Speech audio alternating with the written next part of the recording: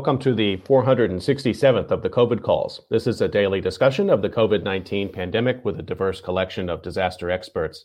My name is Scott Gabriel Knowles. I'm a historian of disasters at the Korea Advanced Institute of Science and Technology. I'm coming to you live from Daejeon, South Korea. Today, I welcome my brothers and sisters back to COVID calls. Just a reminder, you can catch COVID calls live on Twitter and on the COVID calls YouTube channel. And you can hear COVID calls anytime, recorded as podcasts on Spotify, iTunes, Podbean, or anywhere you get podcasts. You can also keep up with COVID calls via Twitter using the handle @US of Disaster or @COVID calls. Please help spread the word and send suggestions for future guests and future topics. As always, please feel free to suggest yourself as a future guest. As of March 13th, 2022, according to the Johns Hopkins University Coronavirus Resource Center, 86,389 people have lost their lives in the state of Texas from COVID-19. In California, 87,269 have died. In South Korea, where I am, 10,395 people have died from COVID-19, the highest death rates coming in the last 2 weeks. Vaccination rates, Texas, 62%. California, 71%. South Korea, 86%. Hey, I have my brothers and sisters back today, and I'm going to give brief introductions of them. Stephanie Edelton lives in Leander, Texas, which is just north of Austin, with her husband and her soon-to-be one-year-old daughter. She's a first-grade teacher in the Austin Independent School District. Jeff Knowles is an urban planner who specializes in creating active, healthy communities. He lives in Oakland, California, with his wife and 3-year-old daughter. Jen Lerma lives in Austin, Texas, with her husband and 4-year-old son and their French bulldog, Theo. Jen is an accounting specialist for a software company headquartered in Austin. Dave Vieira is a husband and father of 2. He lives in San Antonio, Texas. He works professionally as a theater consultant and designer, as a volunteer for the San Antonio Rodeo and the United States Institute of Theater Technology. Since March of 2020, he's bought and sold a house, had a second child, went to 2 modified weddings, 1 full wedding, missed a wedding, went to 1 modified funeral, continued to work, and transferred both kids to full-time daycare. And Lindy Warner is a sociologist who works as a graduate program specialist for the Department of Sociology at Texas State University. She lives in Austin with her husband and 2 sons and her dog Zoe. Brothers and sisters, it is good to see you all back on COVID calls. Thanks for joining me again. So I usually read an obituary or a story of advocacy for those impacted by the pandemic. I'd like to continue that now, and I'm going to hand that over actually to my sister Jen and my brother Jeff. And while we do that, the rest of us are going to remove ourselves from the picture, and then we'll rejoin you after you're done. All right, this is the obituary of Garland Ray Chapman of Paris, Texas, 1930 to 2020. Garland Ray Chapman died on March 28, 2020 in Paris, Texas at the age of 89.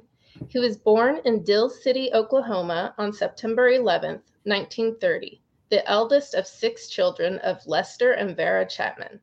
His family moved to Lamar County, Texas in 1939 and settled in the Fott community, where parcels of that original homestead still reside with the Chapman family. Garland married June Norrell of Powderly, Texas, at the Calvary Methodist Church in Paris, Texas, on December 26, 1950, enjoying 69 years of marriage. They raised 2 children, Harriet Chapman Knowles, whose husband is Steve, of Georgetown, Texas, and Garland Ray Chapman, whose wife is Suzanne, of Pflugerville, Texas. Besides his wife and children, he is also survived by 7 grandchildren and 5 great-grandchildren, plus 5 siblings, Wayne Chapman and his wife Pat, Gail Farmer and Ruth Thompson, all of Paris, Texas, Jim Chapman and his wife Jan of Fott, Texas, and Wanda Thorpe of Yantis, Texas. Garland completed his elementary education in the Fott School near his home. He graduated from Paris High School, attended Paris Junior College, and earned a Bachelor of Science and Master of Science degrees from East Texas State University, Texas A&M Commerce. His postgraduate work included studies at the University of Northern Colorado and the University of North Texas and the University of Texas at Austin. His 37-year tenure as a career educator and public school administrator was primarily spent with the Midland Independent School District, where he served in varied, increasingly responsible leadership positions, including assistant superintendent of schools, principal of Midland Lee High School, and several junior high and elementary schools. After retirement, he returned to Paris, Texas in 1986, where he led an active retirement life. Garland was an active member for over 60 years with the Lions Club in Midland and Paris, where he received numerous accolades for his leadership and civic service. He also served at the Paris Food Pantry. Garland was a longtime member of the First United Methodist Church, where he was a member of the Grace Sunday School class. He was a Master Mason and a 32nd degree Scottish Rite Mason. He also served in the Texas National Guard from October 1947 to October 1956. Garland was an avid fisherman and particularly loved to fish for trout in Colorado. In Colorado, he and June collected aspen tree branches and made colorful, personalized walking sticks for family and friends. He was a warmly engaging and personable man of high character, gifted with detailed storytelling anecdotes, and a special witness of Christian virtues, particularly with his grandchildren. Garland also enjoyed golf, sporting events, and following the achievements of former students, fellow educators, and family members. Jeff and Jen, thank you for reading that obituary of Garland. And maybe we could just linger there for a second. First of all, it's great to see you all back, and we've got a lot to talk about. And let me just get Stephanie back there she is. Great to see you. Thanks for being with me today, all of you. And I really appreciated you reading about Garland. And I'm going to share something real quick, and then maybe if anybody else wants to say anything. I mean, I was sorry to not be able to attend his funeral, and it was so early in the pandemic period. Although he had been sick before, and that was not the cause, but I remember sort of trying to watch because our dad gave the eulogy, and I remember watching that and thinking, I just don't know how anybody's going to survive in this time. Like, how you say goodbye to family members with Zoom and all of the precautions and everything that's going on. And it's just, everyone has gotten so used to it now, or maybe they're not used to it, but they've just learned how to cope with it. But that really stuck with me, that sort of inability to kind of say goodbye properly. So in some ways, listening to you read that was really helpful for me. And I appreciate you doing it. Garland taught me how to fish. He taught me how to drive. He taught me how to use a pocket knife. And I'll never forget him encouraging me to take up whittling when I was at the farm, and gave me a stick, and I had a pocket knife. And he stood over my shoulder and watched me for a little while I used the pocket knife, carving it towards myself, of course, so carving to the knife, sort of imagine me sort of 9 years old doing that. And he let me go a couple minutes. He said, well, I think you might want to turn it around and do it the other way, Scott. It might be a little safer. What do you think? Oh yeah. After I nearly stabbed myself in the stomach a few times. And he was the one in the family above all others who supported me going to graduate school. And I can only imagine what went through parents' minds when I said, I have a plan. I'm going to spend 10 years more in school with an uncertain job outcome. How about that? And they are all like, sounds great. And he was totally enthusiastic. And every time I talked to him, he had really good questions about like how my graduate program was going. And even very late in his life, he remembered the book that I had written and asked about it. And he was a great guy. Right now, I have a stack of books that's putting my laptop on it, and I just look down, and it's books that I have from his collection, which is just pretty amazing. I didn't even notice that, but it's behavior and education, and then a phonics book from who knows when. But I love having that in my office, just to kind of remind me about. You have his phonics book from when he was teacher, when he was administrator. Yeah. That's amazing. yeah, when we were going through things, we got all of his collection of books, which filled his office and filled his room. So.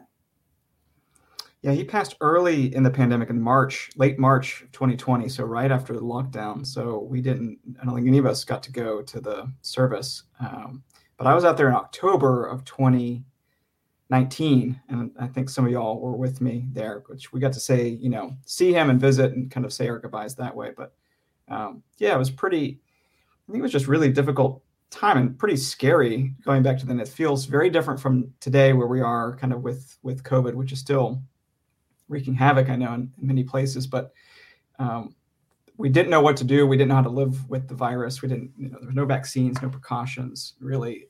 We were just kind of moving into pretty rapid lockdown across the country. Well, and his passing kind of started the kickoff of our family calls, because we called each other when we all found out the news and then around the funeral. And so then that was what started all of us doing the weekly check-ins that kind of turned into the Zoom calls. And so that was, I think all of us thought this would just be temporary, but 2 years later, we're still doing our weekly calls. And so, things are so different, but still the same. But yeah, I don't want to speak for anybody else, but I think with the funeral, it felt like it was just a temporary thing. It's like, okay, well, we have to deal with this right now. And that's, it's too bad that we're not able to gather, but eventually we'll be able to do kind of a makeup, or we'll be able to all gather maybe in a month or, later on. And so now it's just kind of the reality of we're not able to gather. And I think we've all grieved and we've celebrated his life, but it's just not in a non-traditional way.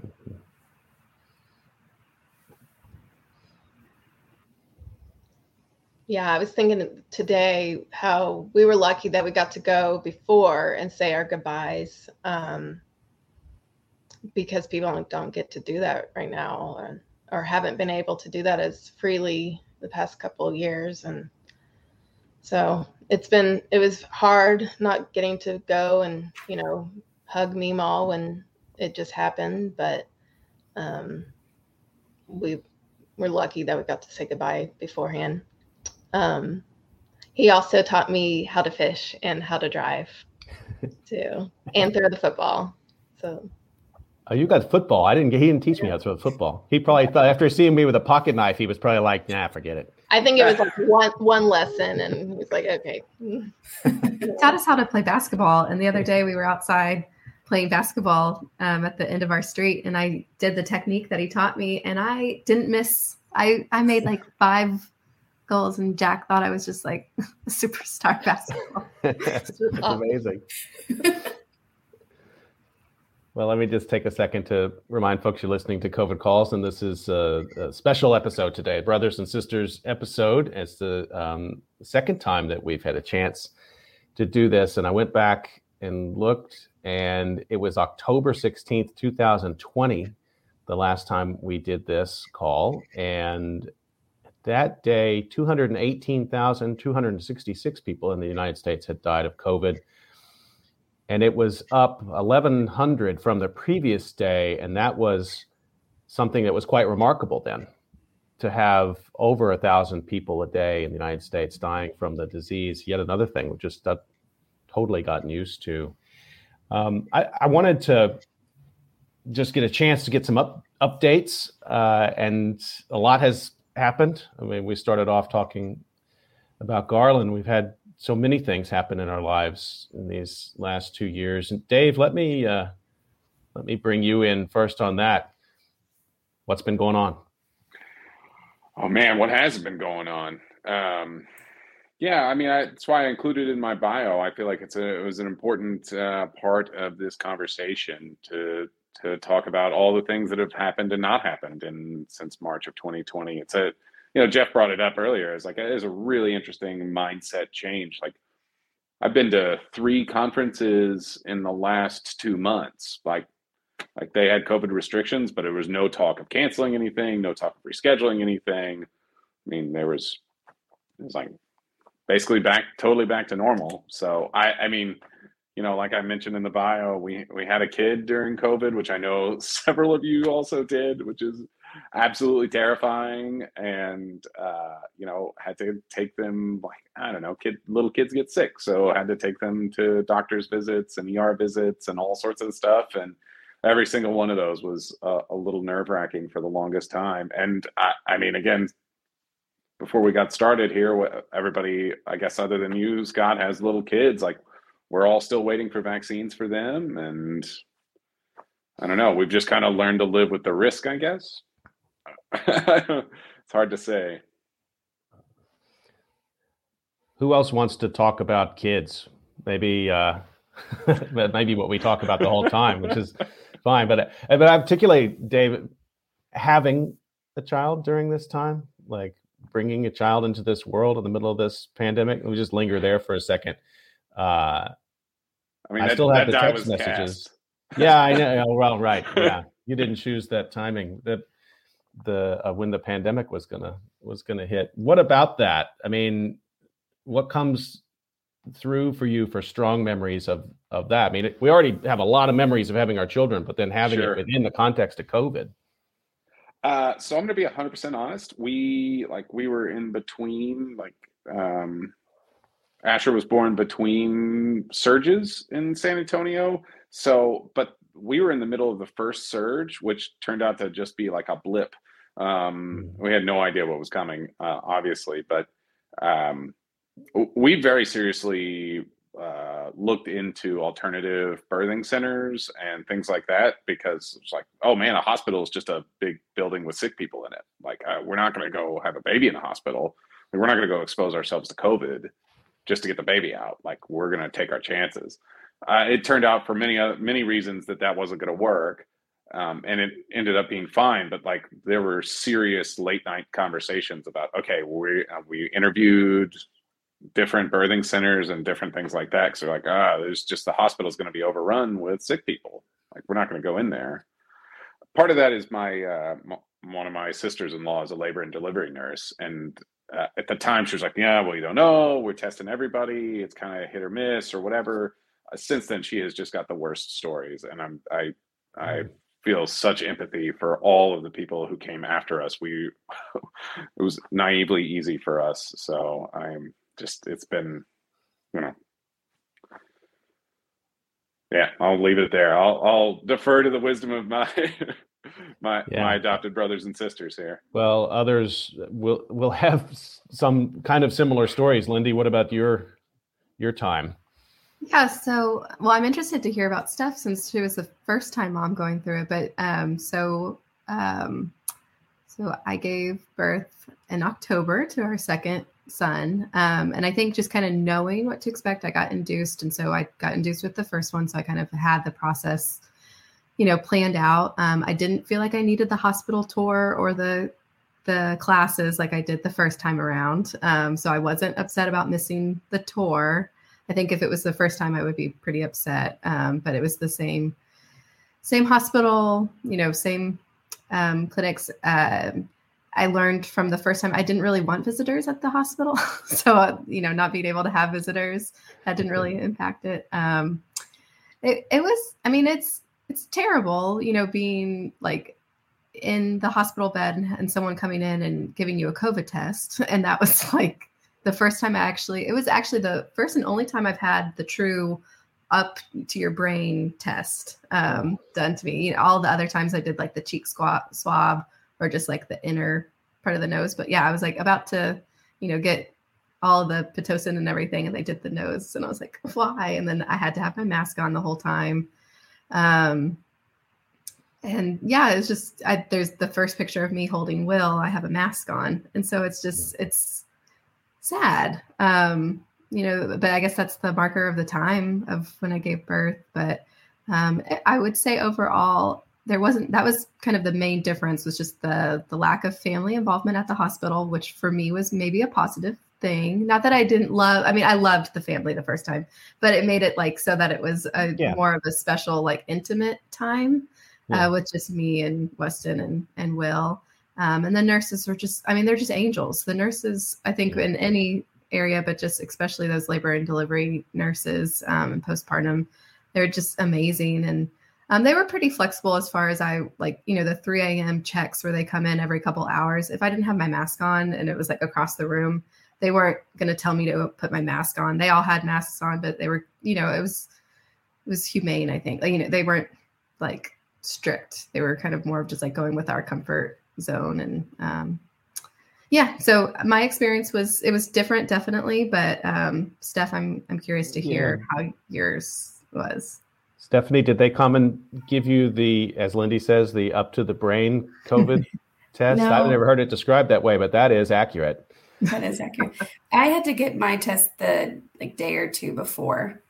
And I've had it so many times, the big old one up the brain. So it was okay. But yeah, that was actually something that I was going to mention is I didn't get to tour the hospital. I didn't get to take birthing classes. My doctor said, you can just YouTube it. If you have questions, just YouTube things. I was like, cool. All right. But we did it. But yes, I was actually kind of a fun little trivia thing for me too, is I was the first person in the hospital that was double vaccinated to give birth. So March last year, which I was very proud of. And I was like, but you still are making me wear a mask, which now I'm like, okay. But at the time I was like, come on, guys. But yes, I wore a mask for over 24 hours of labor. And the nurses were not as chill as Lynn's because it was 3 a.m. and I'd have to grab my mask and all the different things, but it was fine. That was such a small piece of it. I remember a lot of people being like, you gave birth in a mask. And I was like, that was the least of my problems. It's fine. Though the thing that was really hard was we left the hospital and we had to go back to the NICU and it was 4 hours of being gone. And they had to give my baby a COVID test. And I just remember, I had all the hormones too. I just remember being in the bathroom, just sobbing my eyes out. I was like, how are they doing this to a baby that's, 20 or 36 hours old? But was now that protocol? Was that normal? Did they explain to you that was a normal protocol for babies to have COVID? If you leave the hospital. If you leave the hospital. Okay. So since we had just left to our house, that counted. So that was a hard one, but she's had so many COVID tests that I think it's just harder for me to see than it is for them. They're fine. But yeah, so many doctor's appointments and she got ear tube surgery 2 months ago. And that was another one where she's a lot older and more into things. So I was trying to hold her and she's just grabbing my mask and pulling it off. And, so it's getting a little bit harder to go to doctor's appointments with that. But yeah, that was I kind of blocked out a lot of my birth story until now. And I'm like, oh yeah. And then that happened. And then yeah, keep going. I wonder too, if when we reconvene and have this call again, 5 years from now, will the way we tell it still, will the sort of the parts of it which everyone experiences, the fear, the joy, the excitement, the emotions and everything, will that come through and these memories of the masks and everything else sort of fade away? I just don't know. I think about this a lot with COVID.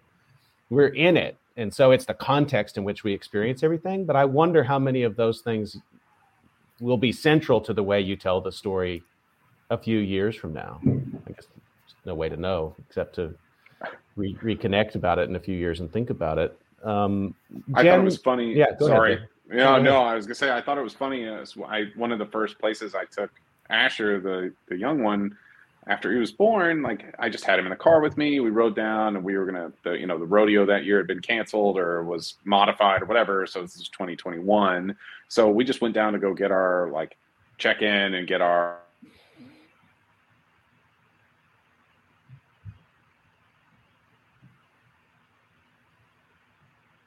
I think Dave froze for just a second.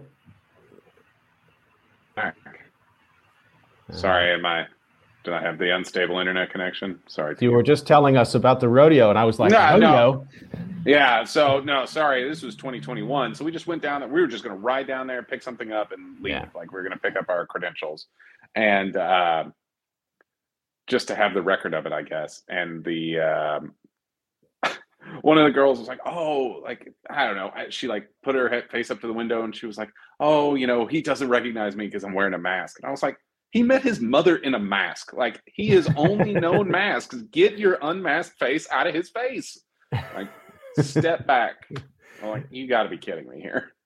Yeah. Sorry, you were going to kick it to Jen.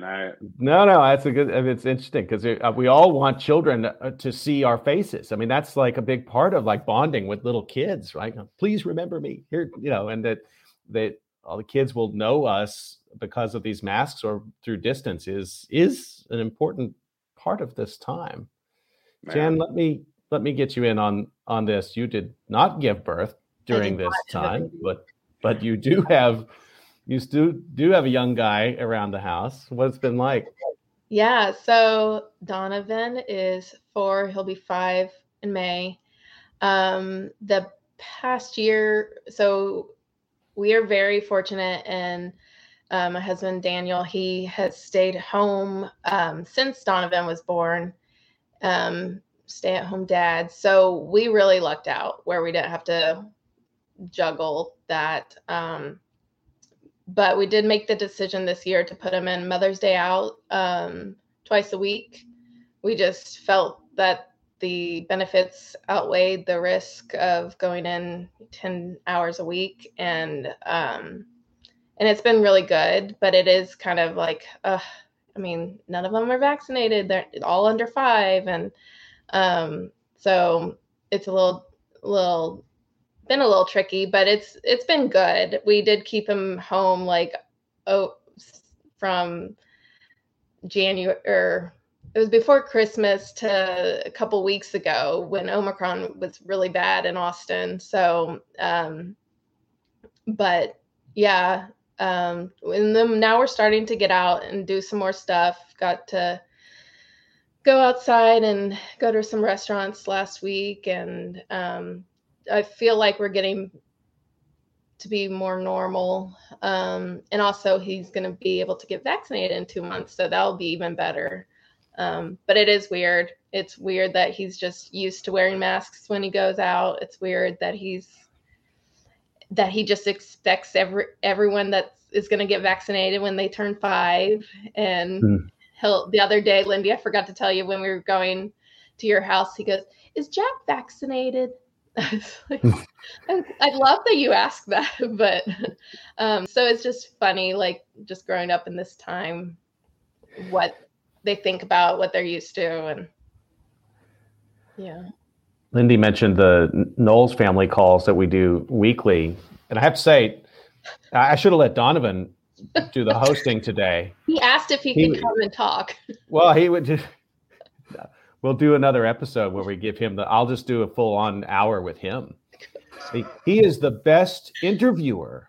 And when we get on the family calls, he's like, "Oh, Scott, how are you doing?" I'm like, "Oh, fine, Donovan. Are you 40? Like, how do you?" He's really good at asking people questions. Yeah. And he really wants to know the answer to those questions. It's great to talk to him. And I guess he's sort of, the way you're describing, he's kind of taking it all in stride. I mean, I guess things to kids are normal. Yeah. Jeff, let me get you in. What's the question? How you doing? How's your life? How's your family? I care less about you, but I want to know how the family is. Good. Lulu has been in, daycare. Other than a brief stint when everything kind of shut down, she's been in daycare Monday through Friday, full time period for us, almost uninterrupted. And more than I think a lot of other folks that I know in the Bay Area, and, with all of siblings as well. So we've been fortunate, I think, in that regard. It's allowed Lisa to really, build her career and get that rolling. It's allowed me to have, almost interrupted time with my career. And I think Lulu has really enjoyed it. She's such a social kid that she just thrives so much in a school environment, in a daycare environment, around other kids, where she can run around a lot. She just wants to climb and crawl and get on a lot of stuff. So it's been other than the precautions taken of wearing a mask, that she's now over half her life has been in a mask when she's out of the house, which again, she doesn't, for her, it's normal. She doesn't see that as a big inconvenience at all. She doesn't resist it. It's just part of her daily, it's anything like putting on socks and shoes, putting on your mask when we go out. And, it'll be interesting to see as we're kind of returning to more normalcy here. And as she gets older and close to the vaccine, what will happen? I assume it'll just take some time to kind of break into a new pattern of routine for her. But we're all doing okay out here.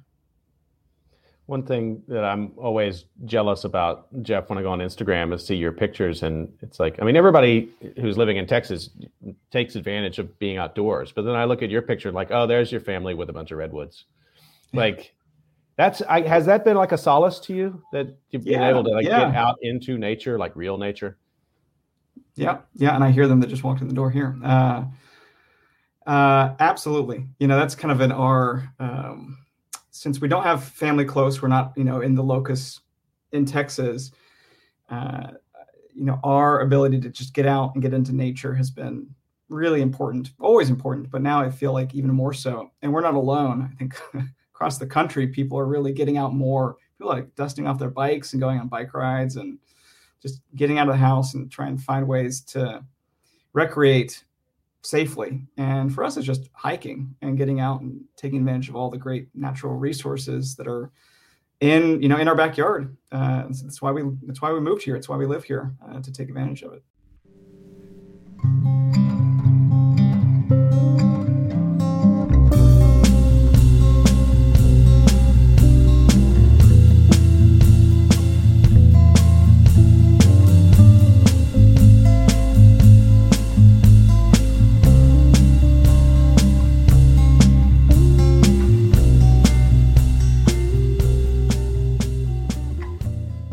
Quick reminder, you're listening to COVID Calls, talking to my brothers and sisters today on COVID Calls, and really happy to have them back for a second visit. Let's talk about work a little bit. Steph, I want to start with you on this because teachers, so we got a lot of teachers in our family, actually, people connected with education.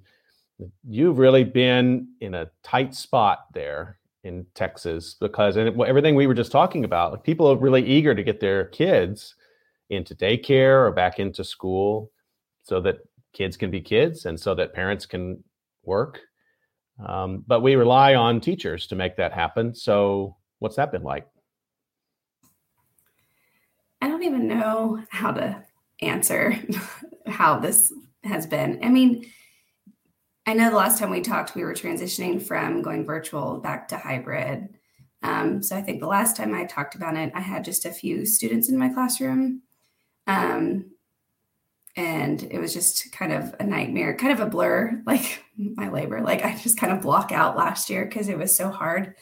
And then this year it was almost like not my principal, but just kind of like in general, people just expected us just to go back to normal. And that was very odd. But it was also, I've loved it because I've loved seeing all the kids back in school. But we started the year off with 25 first graders that had never been to school before. So that was, it was a shock. I think it was a shock to everyone and a shock to all of our systems of like, wait, they don't know how to sit in a chair. Like they, a lot of them have not seen other children before because most of the kids were not in the classroom at my school. They were in little pod groups. So they were with like 3 or 4. So and I was telling Lindy actually today about this, like even now in March, the kids don't know how to play together. Like they are so rough. And so it's just kind of having to go back to like teaching skills that I would not normally have to be teaching in March to first graders. So that's been very interesting. Our class had a big COVID outbreak. I think we had 12 got positive. I think because I was vaxxed, actually, I know I was vaxxed and I was wearing a mask. I was able to not get it, which was pretty incredible. I still don't know how that happened, but my whole class actually had to go virtual for 10 days. So that was hard.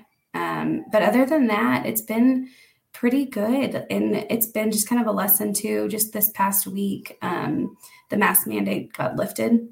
And so we really had a big conversations that I never thought I'd have to have, but just talking about being respectful of everyone's choices of wearing a mask or not wearing a mask. And then I had a big conversation too, because I think a lot of them have learned masks protect me. And we talked about, it's kind of the Swiss cheese method of like also not getting in each other's faces, and washing our hands often and, covering your mouth. So it's interesting too, the kind of idea of like, yes, masks are great and they're very helpful, but also there are other ways to stay healthy. So it's an interesting time right now of that. But then also, some of them are like, why are you still wearing a mask? Why do you have to do that? And so I've noticed some of them are like, oh, I don't know, because I have to. But overall, like they're all very respectful and kind. And they even, when they see me wearing the mask, one of my little girls was like, it's because she has Adeline at home and Adeline can't get the vaccine. So we're going to protect her. And I was like, yes, we are. Thank you.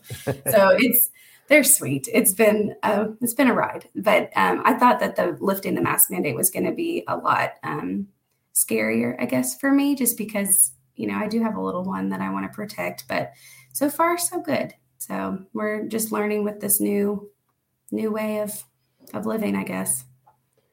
In the media that we saw a lot, particularly in September's, we've seen these ongoing stories about tension between teachers and families. But I wonder, I guess I hope that's a little overblown. I hope you've been getting positive notes from families and they realized all of a sudden like, oh, I can't live my life without teachers. So supportive. I have the most supportive families. And yes. And also a thing too about like the mask, in my personal opinion, I feel like it is adults making it a bigger deal because these children run outside in Texas heat with a mask on and they were totally fine. Like they did not care at all. And I don't know, I feel like they were able to learn and able to express emotions and stuff like that too. So I think that's been a big thing too. I know they're happy to not be wearing it, especially outside. But it was not a huge thing that I always saw played out in the news. I was talking to sociologist Ryan Hagen last week, and I asked him the question about, it's the parallel of your question about not knowing how to act when you get to first grade. And so you have to teach them. But I was asking him the adult version of that question, like, why are Americans fighting on airplanes and why are there in so many traffic accidents? And his theory was that actually socialization is not a one and done thing, like we actually can regress, and that people are going to go through a period now where people have to learn how to stand in lines again and how to interact once again, and not like, oh, I'm tired of talking to you, so like end meeting, like it. And so like you're kind of at the point of the spear on that stuff, like teaching people how to be human beings and how to do other things that are academic. But there's a socialization piece of this that I think we've kind of forgotten about. Anybody else have work stories that you wanted to bring in? I'm particularly interested if you had to deal with outbreaks in the workplace. We had a lot of like, did anybody else have to deal with the office just emptied out again or scares like that? So January, we didn't have an outbreak. Well, I guess we did. So there was a Christmas party that I chose not to go to. And from that Christmas party, I think 8 people got it. And 6, I believe, were fully vaccinated. It's just the variant is so strong. So I think that was right when people were eligible to do the boosters. And so some people maybe didn't get the booster, or they just had gotten it and it didn't protect them. But it was hard because all these people that gathered, they have been very safe, and they felt like finally it was kind of to the point where like we get to gather. It's going to be a group of people that we all know are safe, and like we get to celebrate, and then bam, they get the virus. And it's right before Christmas. Several of them didn't get to see family because they were still in the isolation period, or that time period where they couldn't. So just really sad. So I think our whole department was just like, ugh, whatever. Like, we can't have good things. We can't have fun things. But so then the plan was for me. So I was on maternity leave and I came back in January, and that was the first, it's like January 4th, I think. It was Monday. And so I started back in the office, and Will started daycare that day. And we were all excited. I had spent the whole week before like crying and just mentally preparing, like going back into this.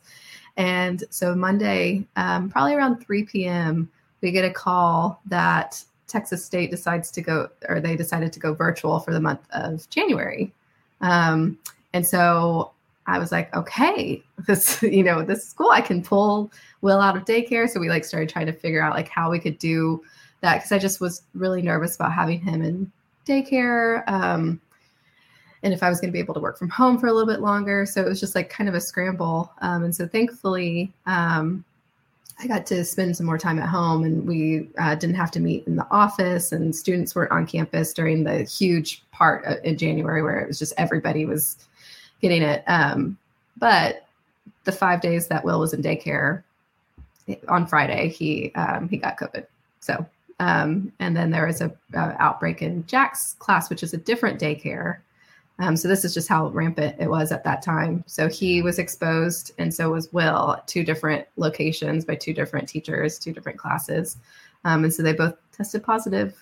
So my little 3-month-old had it, and then my almost 3-year-old. And same thing with Steph. I sometimes it's just, this virus is so, interesting, because Weston and I never got it. We tested 3 or 4 times each, and we never tested positive. And we were really lucky that both boys were very mild symptoms.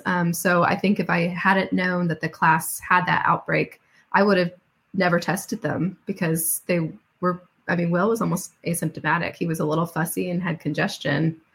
And other than that, I wouldn't know. So we were very lucky and really thankful. But that's my work story of going back to work. And then January was just dealing with it. It was just, we had to be home. We stayed home a little even longer than the 2 weeks, just to be careful and just be cautious. And so, it was hard. And we were all like, Weston and I were still trying to work. We were just working from home. So we were taking care of the 2 kids and working, and we've been doing that. So, it's been a hard balance.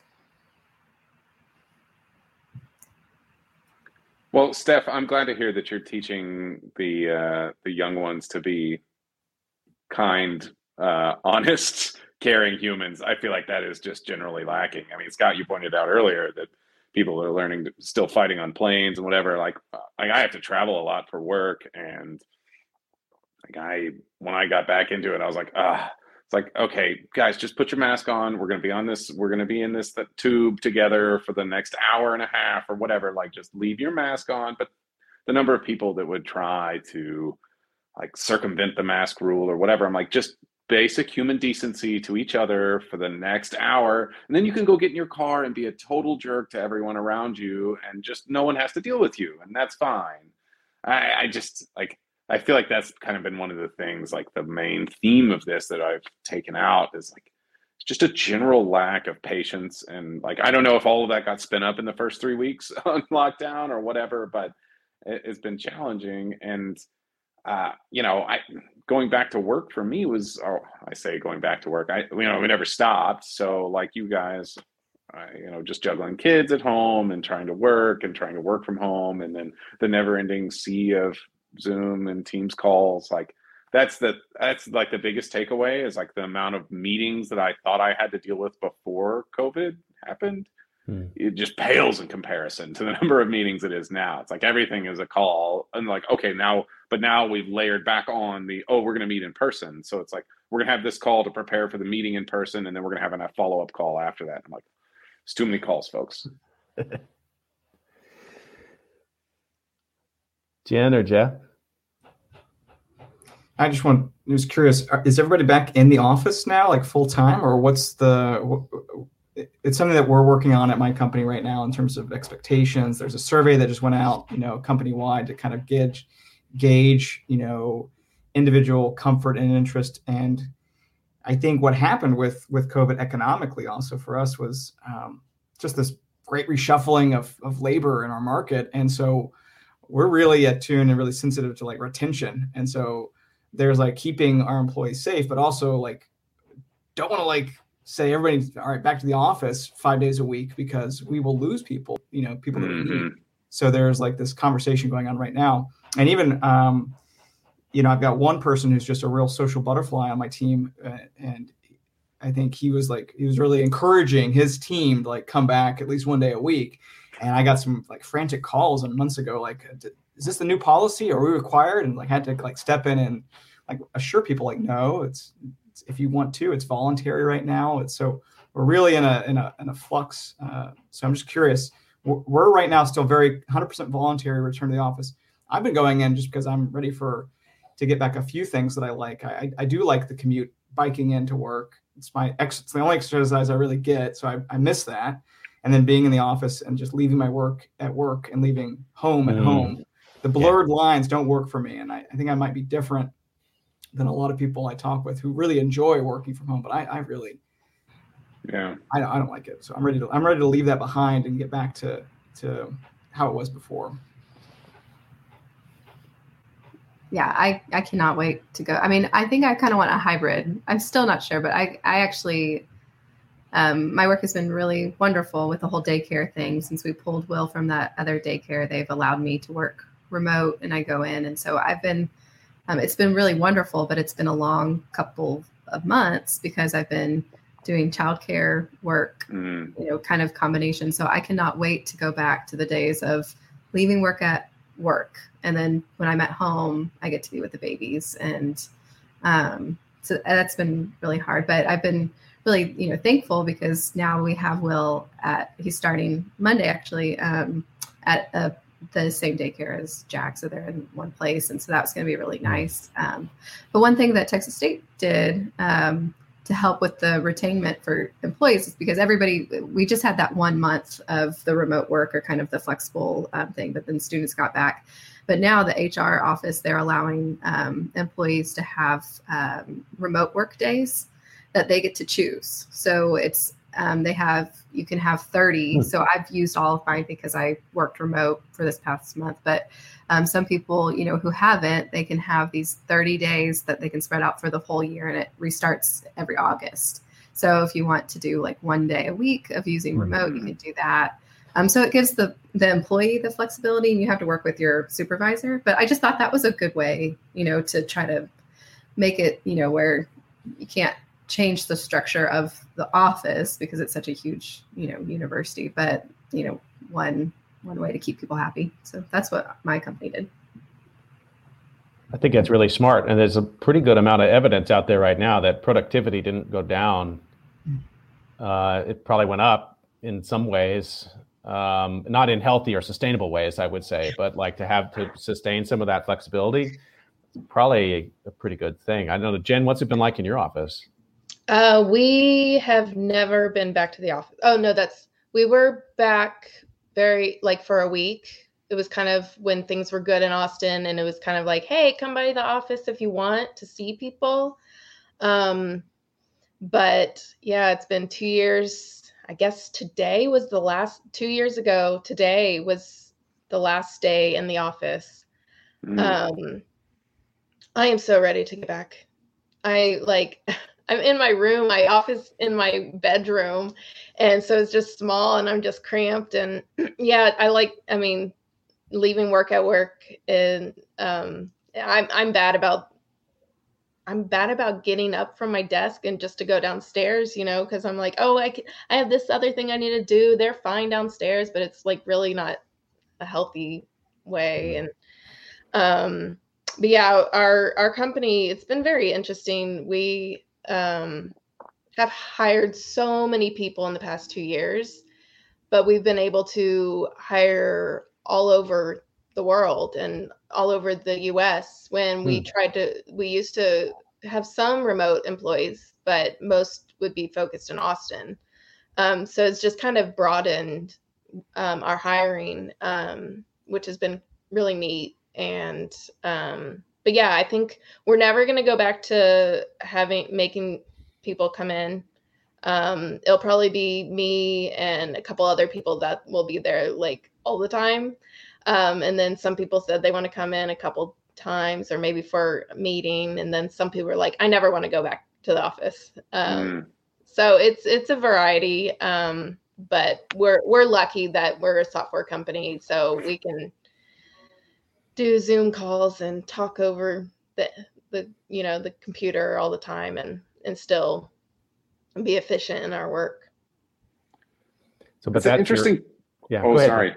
No, I was going to say it's an interesting point that you guys brought up to leave work at work and that disconnect. And I wonder, like, I don't know, one of the things that I've seen, and maybe you guys have experienced it as well, is like now we have all these tools. So why are you leaving work at work? You should take some of that home with you and get some more done. I mean, maybe that's not implied necessarily, but it's certainly an understood. I don't know.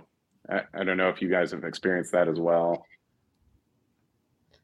I've had to put do not disturb on my Teams messages because I was like, good for you.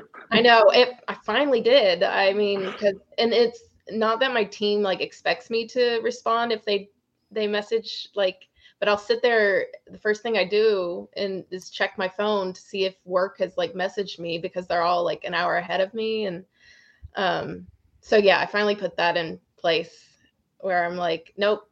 I'm going to check things when it's time for me to get to work. And because I think, people are just like, oh, everyone's at home and working. So they're going to be available at any time. And right. Dave, it's the lunch hour meetings that I just cannot abide anymore. So I've had to really like go firm no on that, just to try and reclaim it. I think it's more like Jen was saying, my own like behaviors that I need to curb. That's why like having a physical space where I can like leave the laptop there. It's that I don't go home and like put in the hours that I don't need to unnecessarily. Yeah, I definitely think it's like my own personal stuff. It's just because I'm like, oh yeah, I can do everything from my phone. And so I need to respond, but that's not expected. So yeah. Good for you guys. I mean, you've certainly taken the bigger step than I have of acknowledging your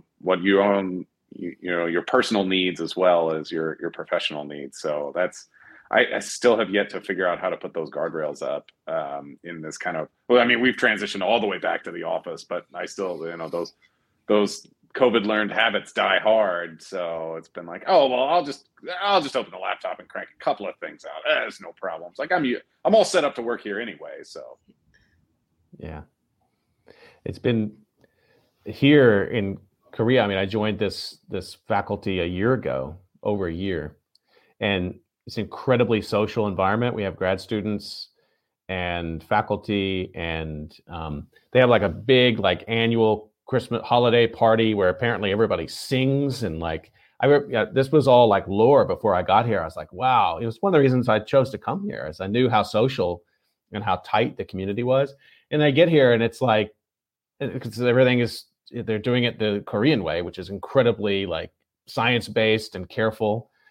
And so we socialize, in small groups, but still haven't been able to have large groupings here.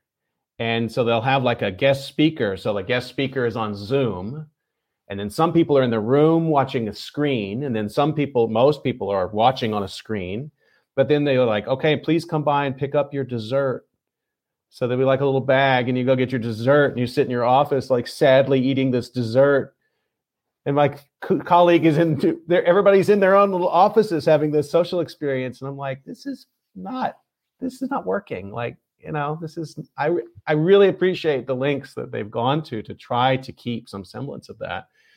But academia, in an environment like this really thrives on the sort of informality and the hallway discussion and the sort of stray idea over, that's the reason a lot of us go into what I do, is like, that's, your time is supposed to be kind of yours to structure, and that informality is a big part of it. And we haven't been able to do it. So I don't know, in some ways it's kind of like all of the other, when you arrive at a new job and you're under COVID, I don't know, maybe like when we fully get out of this, I'll just go and I'll just reintroduce myself to everybody. Be like, hey, I'm Scott Knowles. I know I've been on your TV screen, on your computer screen for the last year and a half, but I just wanted to say I'm here. That'll be weird. Nobody wants me to do that, but it's just, I don't know. It's a deferred introduction in some ways. Scott, somebody new in our office moved down from Seattle. His first day was last Wednesday, and I biked in, and I was like, he didn't recognize me, even though we've met for over a year on these phone calls. And he's like, Charlie, hi, it's me, Jeff. And he's like, I had to do a double take. But you just like these things are you've met and introduced over the screen, but it's different. It's totally different when you see people in person. We should probably start wrapping up, because everybody right outside of your door, I know there are children pets, spouses waiting. But just I want to do a quick round. First of all, let me just say, of course, I love you all and how much I value our communication at this time. I've not been back to Texas since December of 2019. It's the longest time I've ever been out of the state of Texas. But we do have the weekly calls, and I'm on with you a lot, Dave, and you get my text message rants and you answer, which I really appreciate. It's great for me. So I just want to go around quickly and just, did anything else you wanted to say, and maybe it's kind of a corny question, but I kind of wonder what's giving you hope right now. It's been a dark time in America in lots of ways. I mean, around the world, but also particularly in America. I have to say also, particularly in Texas, it's been hard to watch from a distance. So what's giving you some hope in this time? It's the two little monsters that I chase around on a regular basis. Actually, I mean, it's like they get a fresh experience. And Steph and Lindy talked about it, and Jeff too. I guess we all talked about it a little bit. Is like it's not weird for them. They're growing up. They don't know any different, and it's the first time, or they're like learning all this stuff new the first time. So it doesn't matter. Like, this is how we're doing it now. Let's just do it. And been a lot of like, okay, well, we're going to take whatever precautions we can, but now we're going to do it, and it's going to be okay. And so far it has been. I mean, we dealt with it around my house, but it's, I took the easy answer. Everybody else take a harder one. No, you beat me to it. Because I was thinking, like, it's kind of the theme of this whole conversation is the kids. That's, you can't stop life when you have kids. And at least for me, I can't just like sit and not like live a life with these active babies. Like, Jack won't stay in the house, so we have to go do something. We have to go find some kind of adventure. And so just, it's exciting to watch like all of our babies grow up and be so full of joy. And, we are also their teachers. And so how we live our lives and being optimistic and, doing life the right way, being kind to others, be, respectful of other people's choices. And so I think that kind of gives me hope, is just to keep raising these babes in a world that isn't too scary for them. I think I'll add on to that, just being a teacher too. Like, I know at the beginning I was kind of complaining about what they're acting like, because it is difficult. But like every single day, I just am blown away by how resilient children are and how people are. I know like we are as well, but it's really cool to see them and just to hear their laughter and create a space that is safe too, because it is scary. And there's a lot of things to really bring us down, because there are so many things, especially, around the world, of course, right now, but then in Texas too. But of course, with our kids too. But I think it's kind of a beautiful thing to see 6 and 7-year-olds talking to each other and just kind of learning things and learning how to treat each other the right way, and so that they won't be the jerk on the airplane complaining. So hopefully that that works. Nicely said.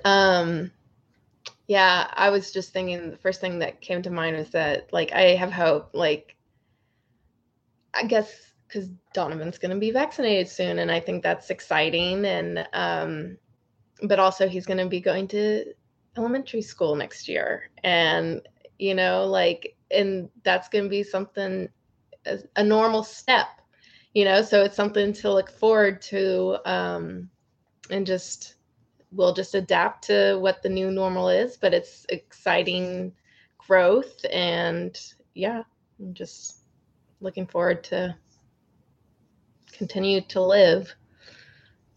Donovan will be teaching the class. Gosh. No. I'm going to have to work on him letting other people talk. Yeah. I think everything that y'all said is totally right in terms of kind of hopefulness in the face of where we are with the virus. I took Lulu to the pool for the first time, which she's, hasn't been able to do that since she was a baby. And so just to experience those things. And I think there'd be a lot more of those type of more normal activities of kids growing up. So yeah, I feel bad for some of my colleagues that are, in their 20s, and they've had to go through this and feeling quite isolated. I've, had my, small family unit to kind of keep me going along, and then connecting with family, digitally has been really helpful. But I think it's just continue to raise this family. Hopeful also that we get to be together more frequently. That's also something that's going to keep me going, and excited to do that soon. I'm right there with you. And I think I can come in July. So I think hopefully we're going to see everybody in Texas or in California or both in July. Can finally, I think, travel. I'd say it was a beautiful time to be in California, I think. Yeah, I know. I was like, man, I can't wait to get to Texas in July. Like, wait a minute. But actually, being totally honest, I don't care this time. I'll go anytime.